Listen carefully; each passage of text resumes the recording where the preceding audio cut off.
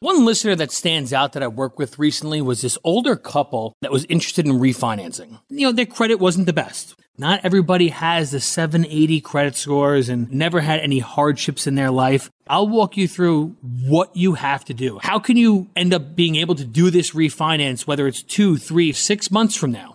We worked with them for months and months to improve their credit, and we were able to get the loan done. We were saving them hundreds each month, thousands of dollars a year, and they could start saving money each month, saving for retirement, which just put a huge smile on my face. We are United Faith Mortgage. United Faith Mortgage is a DBA of United Mortgage Corp., 25 Melville Park Road, Melville, New York. Licensed mortgage banker. For all licensing information, go to nmlsconsumeraccess.org. Corporate NMLS number 1330. Equal housing lender. Not licensed in Alaska, Hawaii, Georgia, Massachusetts, North Dakota, South Dakota, and Utah. Today's version of MoneyWise Live is pre-recorded, so our phone lines are not open. A word to the wise from Proverbs 15:22. Without counsel, plans fail, but with many advisors, they succeed. Hi, I'm Rob West, and we're seeking wise counsel for couples today. We've got more frequently asked questions for Howard Dayton, author of Money and Marriage God's Way. Then we have some great calls lined up, but we won't be taking your live calls today because we're pre-recorded. This is MoneyWise Live, biblical wisdom for your financial journey. Well, our guest is Howard Dayton, former host of this radio program, founder of Compass Finances God's Way, and great personal friend of mine. Howard, delighted to have you back on the program. Great to be with you again, Rob. Last time you were here, Howard, we had you answer some tough questions, frankly, from your book, Money and Marriage God's Way, and it was so helpful that we thought we needed to do round 2. So if you're ready, we're going to just dive right in. Yeah, I'm ready. I've finally recovered from all those tough questions. So, oh, you can do this stuff in your sleep. I know it. And we'll get right into the first one. We do have a tough one, though, for you right off the bat, so I'll give you fair warning. And here it is. I have $5,000 in credit card debt that my husband doesn't know about. I'm reluctant to tell him because I'm afraid he'll never trust me again. What should I do? That is a tough one, but I really appreciate her desire to be honest with her husband. I mean, disclosing this credit card debt is a key for them to experience the authentic closeness, Rob, that the Lord intends for couples. So the first thing I do is pray. Pray that the Lord would prepare him to receive this news well. The second thing is to develop a plan to pay off the debt. And third, meet with him personally. Tell him of your desire to be completely honest, disclose the debt and the plan to pay it off, seek forgiveness, and ask him if he would meet with you every week for a money date to review the finances together so this will never happen again. And Rob, anytime a couple is faced with a difficult situation such as this one, the one that is receiving the bad news really has a priceless opportunity. How they react can either significantly strengthen the marriage or it can damage the marriage. To respond with grace, kindness, encouragement can radically improve a marriage. And when you think about it, the guilty party already knows they're guilty. Yes. So responding with kindness communicates, I love you like crazy. I want us to work through this problem and continue to strengthen our marriage. And don't get historical by constantly bringing the guilt before the party. Yeah. And when you think about it, that's really how the Lord deals with us. 1 John 1:9 says, if we confess our sins, he's faithful to forgive us our sins and cleanse us from all unrighteousness. And he puts those sins behind his back.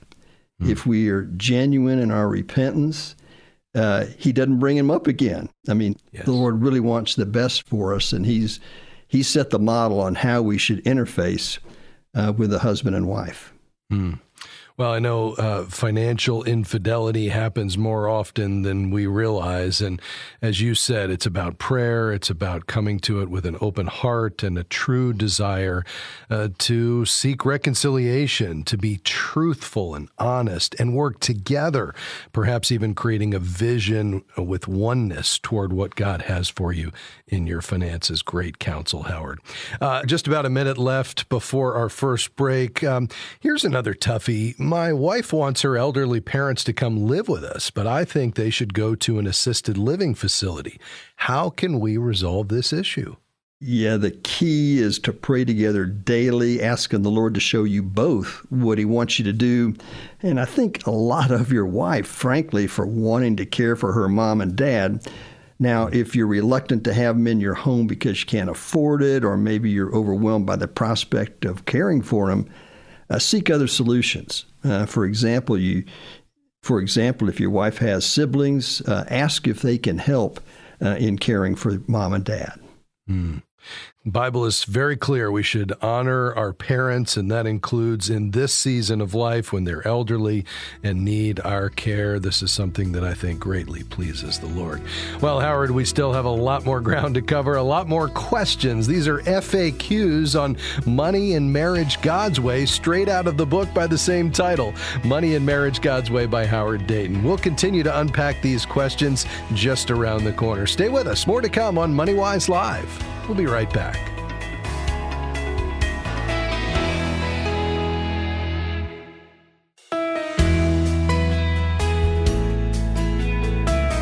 Welcome back to MoneyWise Live. I'm Rob West, your host. Along with us today, Howard Dayton, former host of this program, founder of Compass Finance's God's Way, and author of Money and Marriage God's Way. He is joining us today to answer some, frankly, tough questions about money and marriage. You know, God's design is oneness in every area of our lives with our spouse, and that certainly includes money. But that's easier said than done sometimes. Howard, we come to the marriage relationship with different money backgrounds, money personalities. Money was undoubtedly handled differently by our parents. And then we're supposed to find one plan that works for the two of us. And it doesn't always play out that way, does it?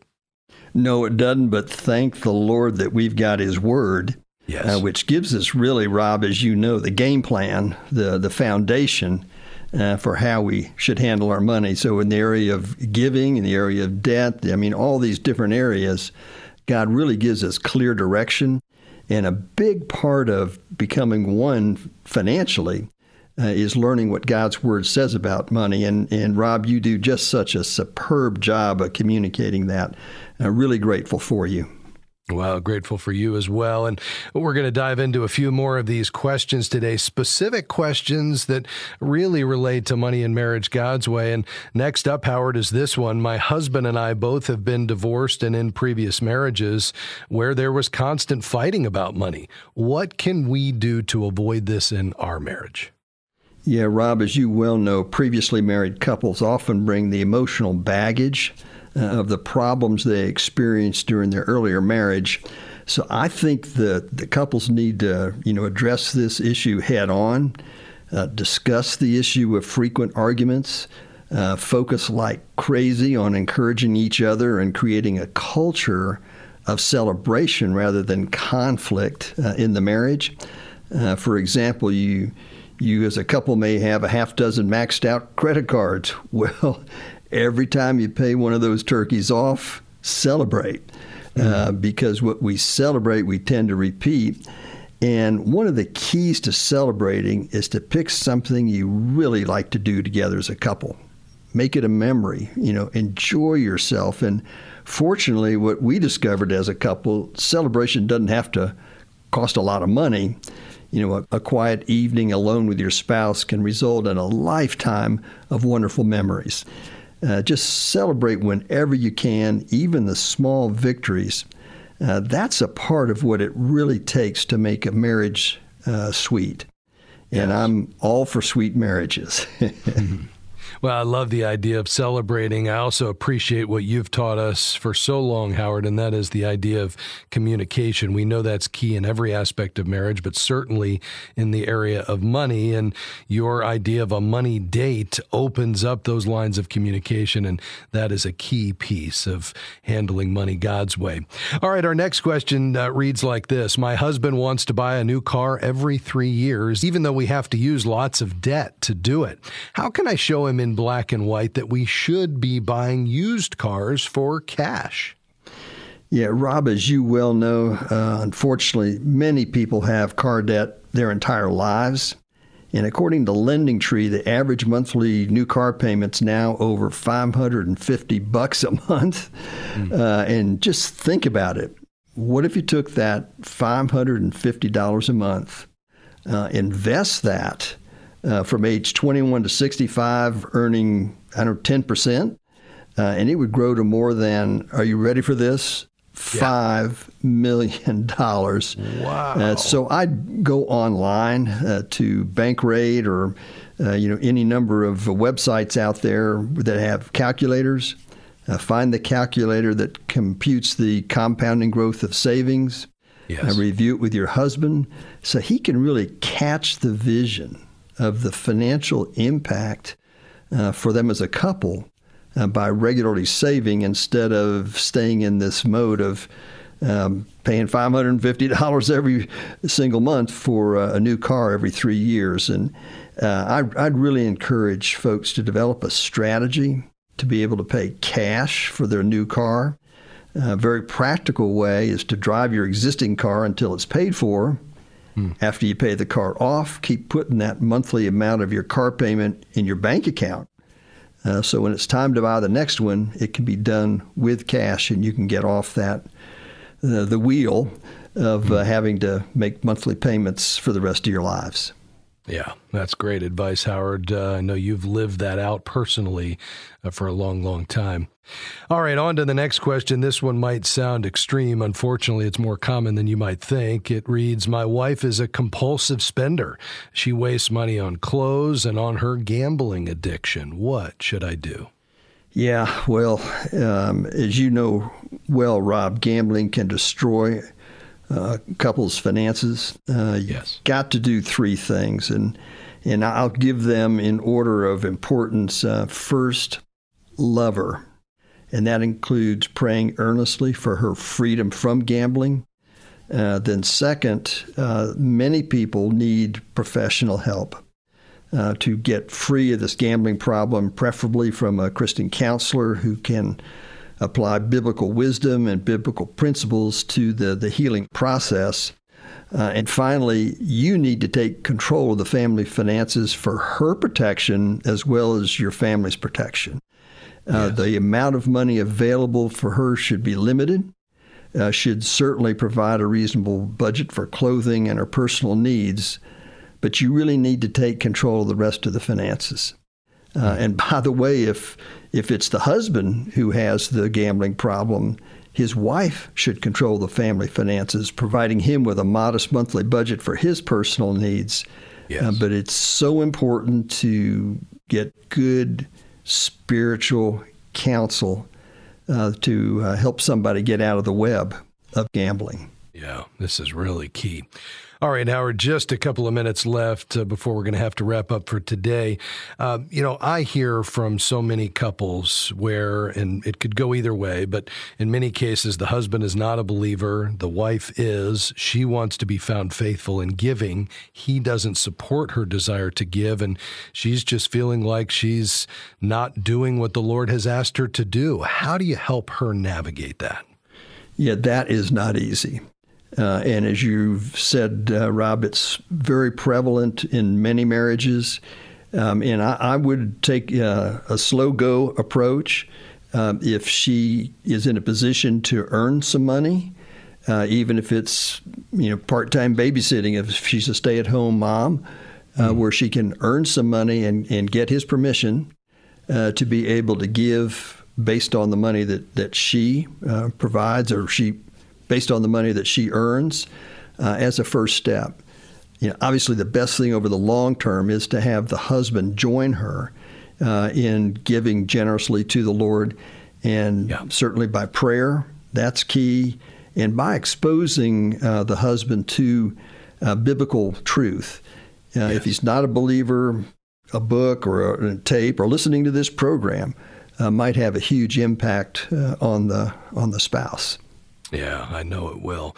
Well, Howard, unfortunately, that's all we have time for today, but such wisdom and great godly counsel. I appreciate you stopping by to help folks tackle these tough questions. Loved it, Rob. Thank you so much.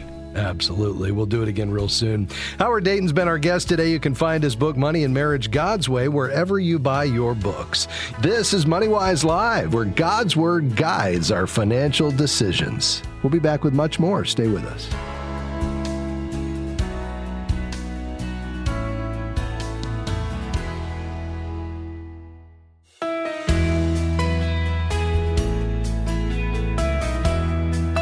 Thanks for joining us on MoneyWise Live, where God's Word intersects with your financial questions. And we're so glad you're along with us today. Our team is actually taking some time off today, so don't call in, but I will tell you, we have some great questions lined up in advance, and we're looking forward to hearing from those folks. I know you'll hear something that will be of value to you, and perhaps in just a moment, we'll take a few of your emails as well. Let's head to Holland, Michigan. Steve, you've been incredibly patient. How can we help you, sir? Hi, thanks for taking my call. My wife and I are frequent listeners. Always appreciate your sound advice. Thank you. My mom passed away last year, and we have received or will receive an inheritance of about $100,000, along with some investing and saving and tithing on that. We also want to share that with our 3 kids. We have 3 sons. They're all married, have children, and in pretty stable situations, but we'd like to give them roughly $10,000-$12,000 apiece. Yeah. Our discussion has been, do we just kind of write them a check and say, here you go, or do we kind of just let them know, hey, we have something here for you in case of an emergency? We're just kind of wrestling with how to present this to them.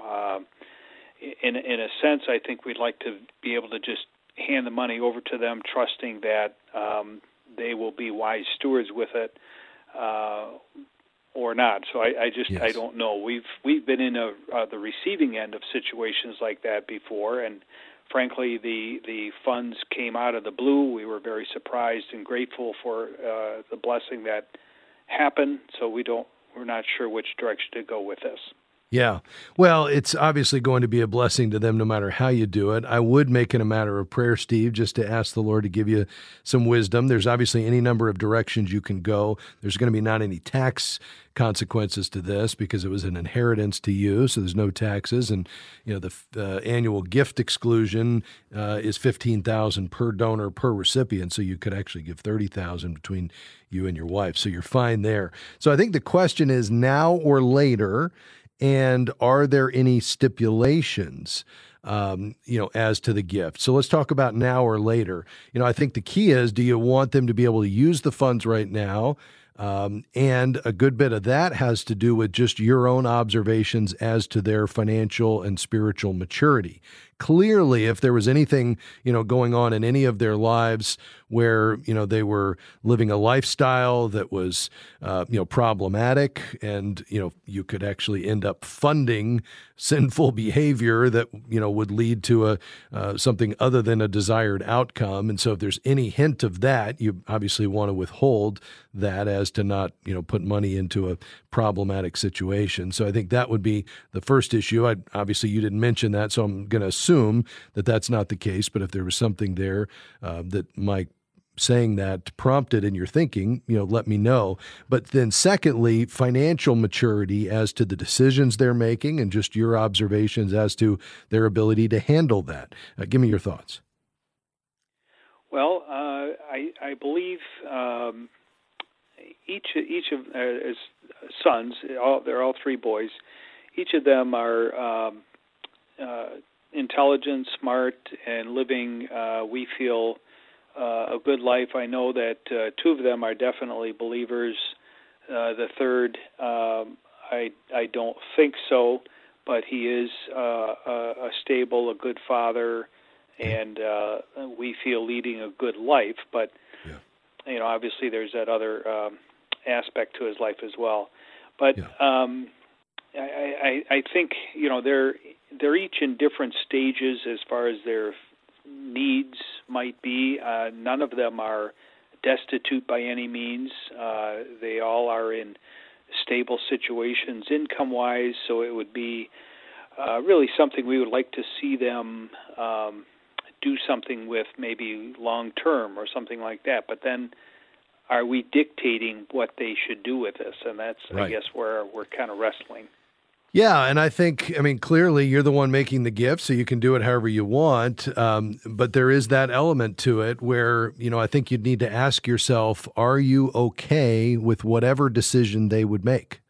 And you need to be able to answer yes to that before you make that gift. If they were to decide to use it on a really nice vacation, or an improvement on the house in the short term versus investing it for the future, would you be okay with that decision? I think you and your wife need to talk through that before you would be in a position to make that gift. If you are okay with whatever they choose and you just cited their maturity and stability and just kind of where they're at in their lives, then I think there's something to be said about you all just making that kind of lavish gift. Perhaps with it, you'd say, our desire is that this would be something that you'd have into the future. I think, it would be good for them to hear that from you, to know that that's, going into it, that's your desire. Now they become the steward and have to decide what they do with that information. But I think making that known to them that would be your hope, but that at the end of the day, you're going to leave it up to them as to how they use it. No questions asked. I think that would be certainly one approach. There would be nothing wrong with that. I think the second option is just, is there something creative you want to do with this, i.e. promoting generosity? So, if it's $10,000 or $12,000, maybe it's $10,000 as a gift and $2,000 in a donor advised fund where it's already been given and needs to just be given away. So you can set up a donor advised fund where they would then be charged with, distributing that $2,000 to nonprofit ministries and charities that would be near and dear to your heart. That would be a way to kind of foster, some really exciting and fun giving that's on the heart of God, clearly, when we look at Scripture. So I would probably go one of those two approaches, but I do think you and your wife need to kind of wrestle through this and just say, are we going to be okay no matter what they do with it? And if the answer is yes, then I like the idea of just making the gift, making your desires known on the front end so they have that and then can weigh that as they make decisions. But at that point, you need to be willing to let it go and trust that they're going to make the right decision. And then if you decide you want to add a giving component to it, talk to our friends at the National Christian Foundation about a donor advised fund, ncfgiving.com. Steve, hang on the line. We'll talk a bit more off the air. This is MoneyWise Live. So glad you've joined us today. Again, we're taking some time off, so don't call in, but we'll be back with much more just after this. Stay with us.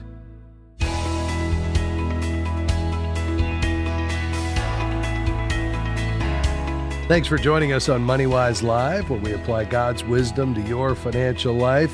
Hey, we're taking some time off today. Our team is not here, so don't call in, but we have some wonderful calls that we've lined up in advance that I know you'll enjoy.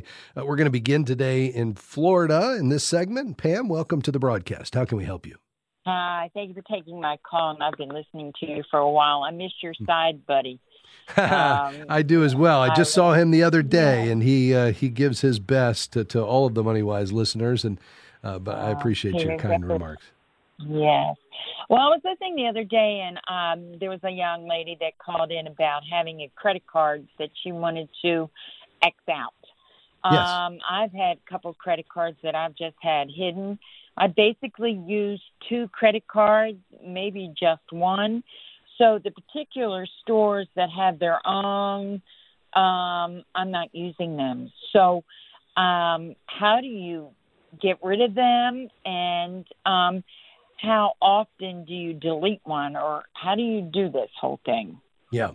Well, I think the key is whether or not you're concerned about a temporary drop in your credit score. I mean, that's what most folks are asking about when they ask about closing a credit card, because at face value, the idea that you would have these cards sitting around that you have no intention of using is not a good idea, because you've got to keep up with the accounts. You've got to monitor them to make sure that nobody's compromised the account and is charging them for unauthorized and fraudulent purchases, because if you don't report that on a timely basis, you may end up being liable for it. So you've got to keep up with them. And I think just for simplicity's sake, we all have enough on our plates, let alone tracking accounts we're not using, that we probably want to get those closed. Now, the reason we may want to spread that out over time or start with the accounts that have been opened most recently is just as a result of, where is your credit score? Do you already have a high score? And, therefore, if it dropped 30 or 50 points temporarily and then it came back up, a few months later, that's not a big deal, especially if you're not out seeking credit. Then I would say just go ahead and close them and let's be done with it. But if you're kind of right on the borderline, you need a 640 and above to qualify for a loan that you're looking to get, and you're at 655, it's probably not the time to go closing a bunch of accounts, because you could see a drop, and then, that could hurt your ability to qualify for the best credit when you're out there looking for a loan. So I think that's the driving factor here. How many cards are you looking to close, ma'am? I'm looking to close at least 4.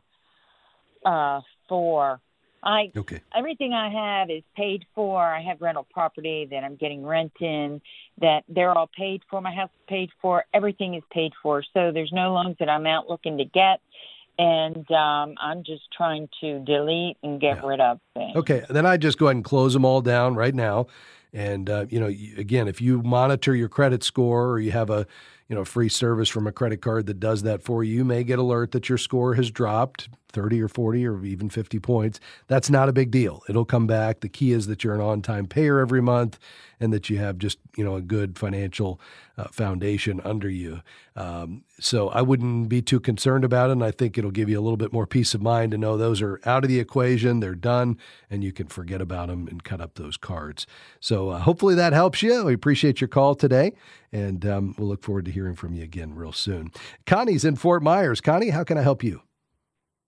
Hi, thank you for taking my call. Sure. Yes, I am weighing 2 home mortgage refinance options, and I'm just trying to see which one would benefit me more. So the first one is at 2.625% with a finance fee of $1,300 plus closing costs. And then the other one is 2.25% with a financing fee, because you're buying down a few points, $2,805 plus closing costs. Can you give me some, or recommend which one might be the better deal? Yeah. Well, I mean, you could run the numbers just to see whether or not, how long it would take for you to be, quote, in the money for you to buy down that rate. I mean, I typically would say, let's just find the lowest rate possible, that you can, with the lowest closing costs, without a lot of upfront fees. I mean, right now you're going to be looking at something, just under 3%, without a lot of cost, and where you're not buying down the rate, but, you're only spending 1 to 2% in terms of the overall loan value toward closing expenses. So on a $300,000 loan, we're talking about, $3,000 to $6,000. And as long as you're going to stay in that home for at least, 5 to 8 years, and you don't extend the term, and you're saving at least 1 point to 1.5 points on the interest rate, then that makes a lot of sense, because you'll end up paying back those costs, over 5 or 6 or 7 years. And, then from that point forward, you enjoy the savings on the interest, until the end of the loan, and you'll save thousands and thousands of dollars in interest if you stay in the home until it's paid off. The reason, that I don't love the idea of buying it down is, life calls, right? And so you may plan to be in this home a long time, but if you end up moving, and you've bought the interest rate down, that's just more upfront expense that we have to wait until you recoup, until you start realizing some benefits of that refinance. Now, if you plan to stay there for 30 years, or let's say you're doing a new 20-year mortgage and you actually stay for 20 years and you run the amortization schedule based on you buying down the rate on the front end, and you do, in fact, take it all the way to the end, you may find, or you probably will find, that you're actually going to save some money in interest, and you can have them give you that comparison to show you. It's just that, for most folks, they're spending a lot of money up front, and we just don't stay in homes these days, for that long. Does that all make sense to you? Oh, I think we lost you, Connie, but I appreciate you calling today. Hopefully that's helpful as you think about this. I might encourage you to get a third bid, just because I like the idea of getting 3. I'd get 1 from your current provider, your current lender. I'd get at least 2 from online banks. Go to bankrate.com to get the very best loan programs that are out there with the very best rates. And I think if you do that and then compare the 3, again, with the idea being you want to understand, are you getting today's best rate based on a credit score of 740 or above, which is going to be just under 3%, with no more than 1 to 2% in closing costs? That's a good mortgage. And I would certainly consider that. So we appreciate your call very, very much. Well, folks, we've got just a moment before our next break. Let's take an email. We haven't done that for a bit. If you have an emailed question, you can always send it to us, questions@moneywise.org, and we'll try to get it on the air. This question comes from Michael and Jan, and Michael just asks simply, should I pay off my student loans before I begin long-term savings? And here's what I would say to that. I would be well on your way to paying down your student loans before you start contributing to your retirement account. What do I mean by that? Well, if you're in a position where you've got the monthly payment fit into your budget and you can have a target to pay those student loans off within 10 years, then I would say yes. Go ahead and start by putting at least the matching portion in your retirement account to take full advantage of that dollar-for-dollar match. If you have that, that's free money. You don't want to pass that up. And then I think you have a choice at that point. Do you want to add more to the retirement account, or do you want to accelerate that payoff? I think you could go either way. It's really just something you need to pray about and develop a conviction about. It would be nothing wrong with saying we want to get out from under that debt as soon as possible, or no, we're okay with a 10-year payback and we want to increase our retirement. Ultimately, your target for retirement is 10 to 15% of your take-home pay. Jan and Michael, thanks for sending your email to questions@moneywise.org. We're going to pause, back with more of your calls and questions just after this. Stay with us.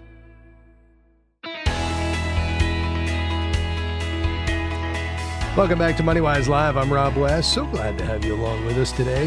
Hey, our team is taking some time off today, so don't call in, but we have some great questions all lined up for you. You're going to get a lot out of this. We're going to talk about whether universal life makes sense for kids. We're going to talk about how you use a health savings account to supplement retirement. But first, down to Chattanooga, Tennessee. Tim, what's on your mind today? How can we help you, sir? Yes. I thank you, first of all, for taking my call. Sure. And I'm 67. I'm retired, and I'm taking 4%, as they say. But my question is, if I got stocks, I got bonds, and whatever, what yield do I want to get per year on the whole thing in order to make sure that everything floats right? Yeah. Well, that's a great question, because obviously you're going to have some taxes that you need to pay on that money. And so you want to make sure that that is covered as you pull that out so you can net the amount that you need. So typically we'd be looking to make about 5% annualized on that portfolio so that you can, easily take out that 4% and cover any, fees or expenses. Keep in mind, if you have an investment advisor in there, there's going to be a cost related to that. And then you have any taxes that are due as well.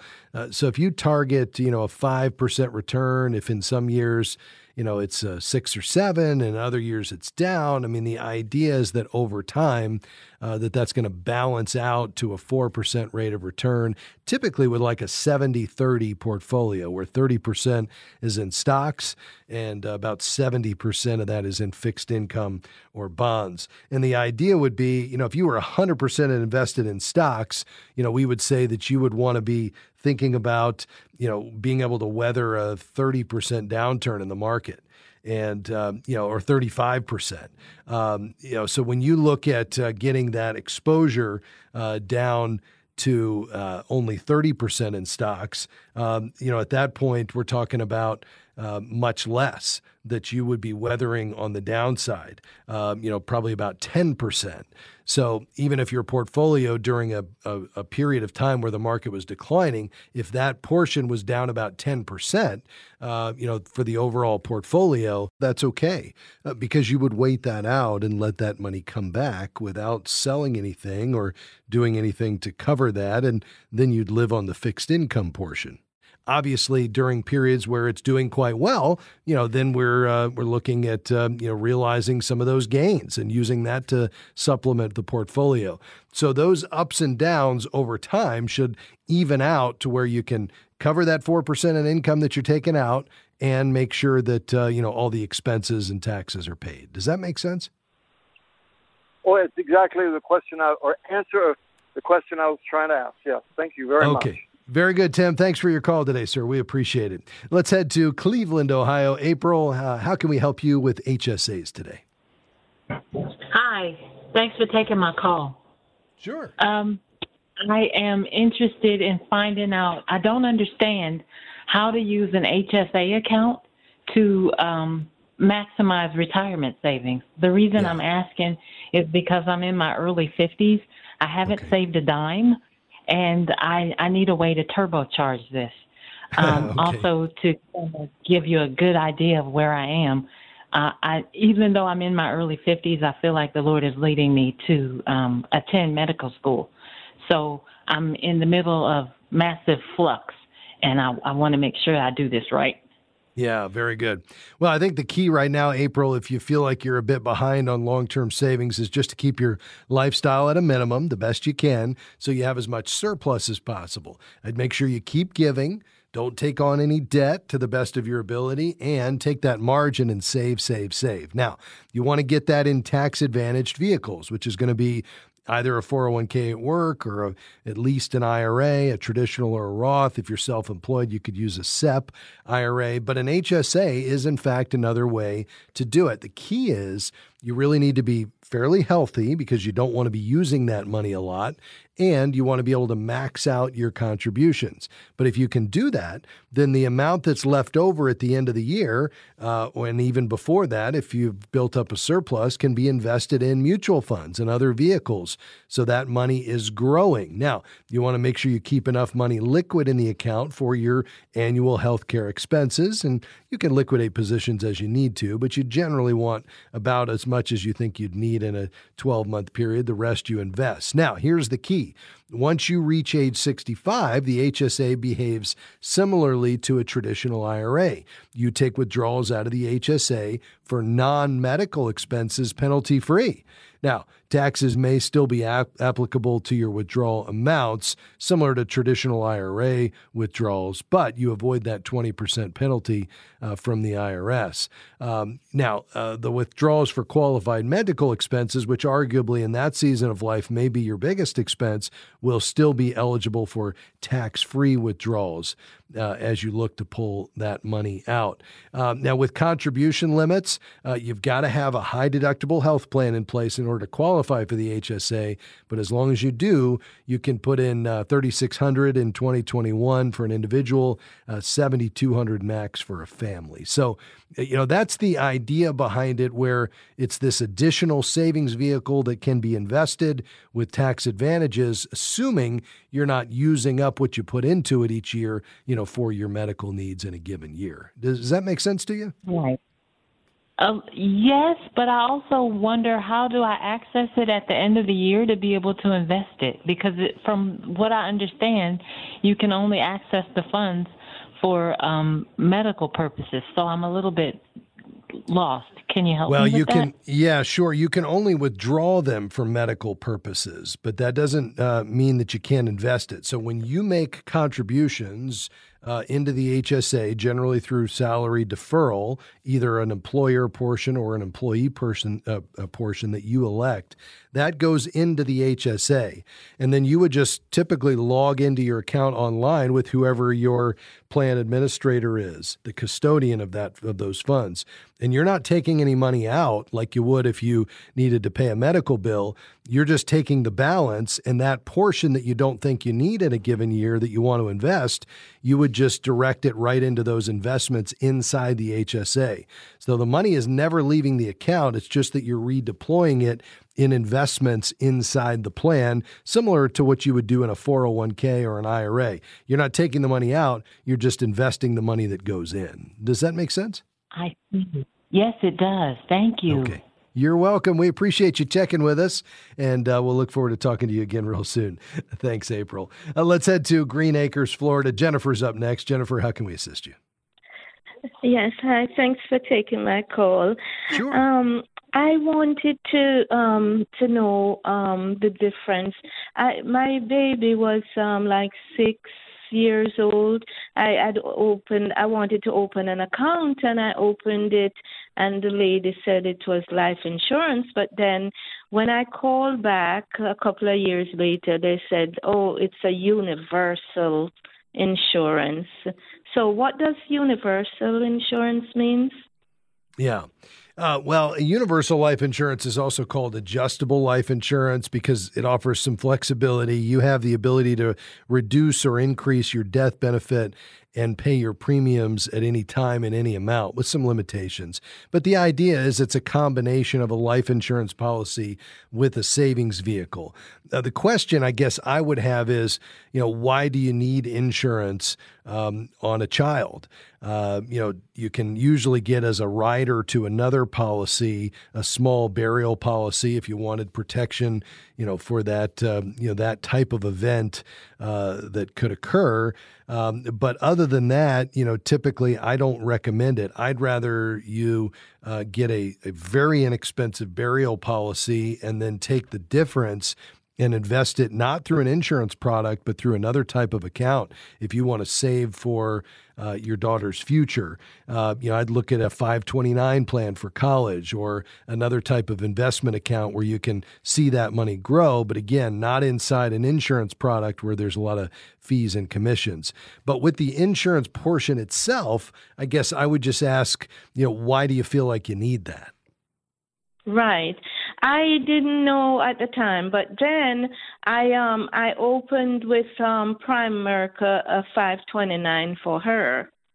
Okay. And when I wanted one for myself, Bankers Life had turned me down because I'm diabetic and they didn't want to give me an insurance. So I turned it on her, but then I opened Prime America, and they said they would put up a savings for me. So I have a 529 for her and a savings for me with Prime America. And then with this now, I wanted to know, should I don't know how much I have in there to pull it out. Yeah, so you would want to just call and ask if there's any cash value that's accumulated. And when you cancel the policy, if that's what you decide to do, you would get that back, and then that policy would lapse. And then moving forward, I think the question is just where's the very best place for you to invest for yourself? It's probably going to be starting with an emergency fund and a high-yield savings account up to 3 to 6 months expenses. And then beyond that, for the longer term, for you, I'd look at a retirement account like an IRA or a 401k or 403b. And then for your daughter, it's probably going to be a 529, specifically for college. There are probably better plans out there, better 529 plans than the one that you're in. And the way to evaluate that is just to go to savingforcollege.com. You can look at the current plan you're in and compare it to other plans in other states to see if you can do better. And I suspect you can. In many cases, you'd be able to roll that over to the new 529. So I hope that helps. I appreciate your desire to save for the future and be thoughtful about how you manage God's money. We appreciate your call today. Well, that's going to do it for us, folks. MoneyWise Live is a partnership between Moody Radio and MoneyWise Media. Let me say thank you to my amazing team, Deb Solomon, Dan Anderson, Jim Henry, Amy Rios, and we're so thankful for what they do each day to make this program happen. This is where God's Word intersects with your financial life. Come back and join us next time, will you? God bless you.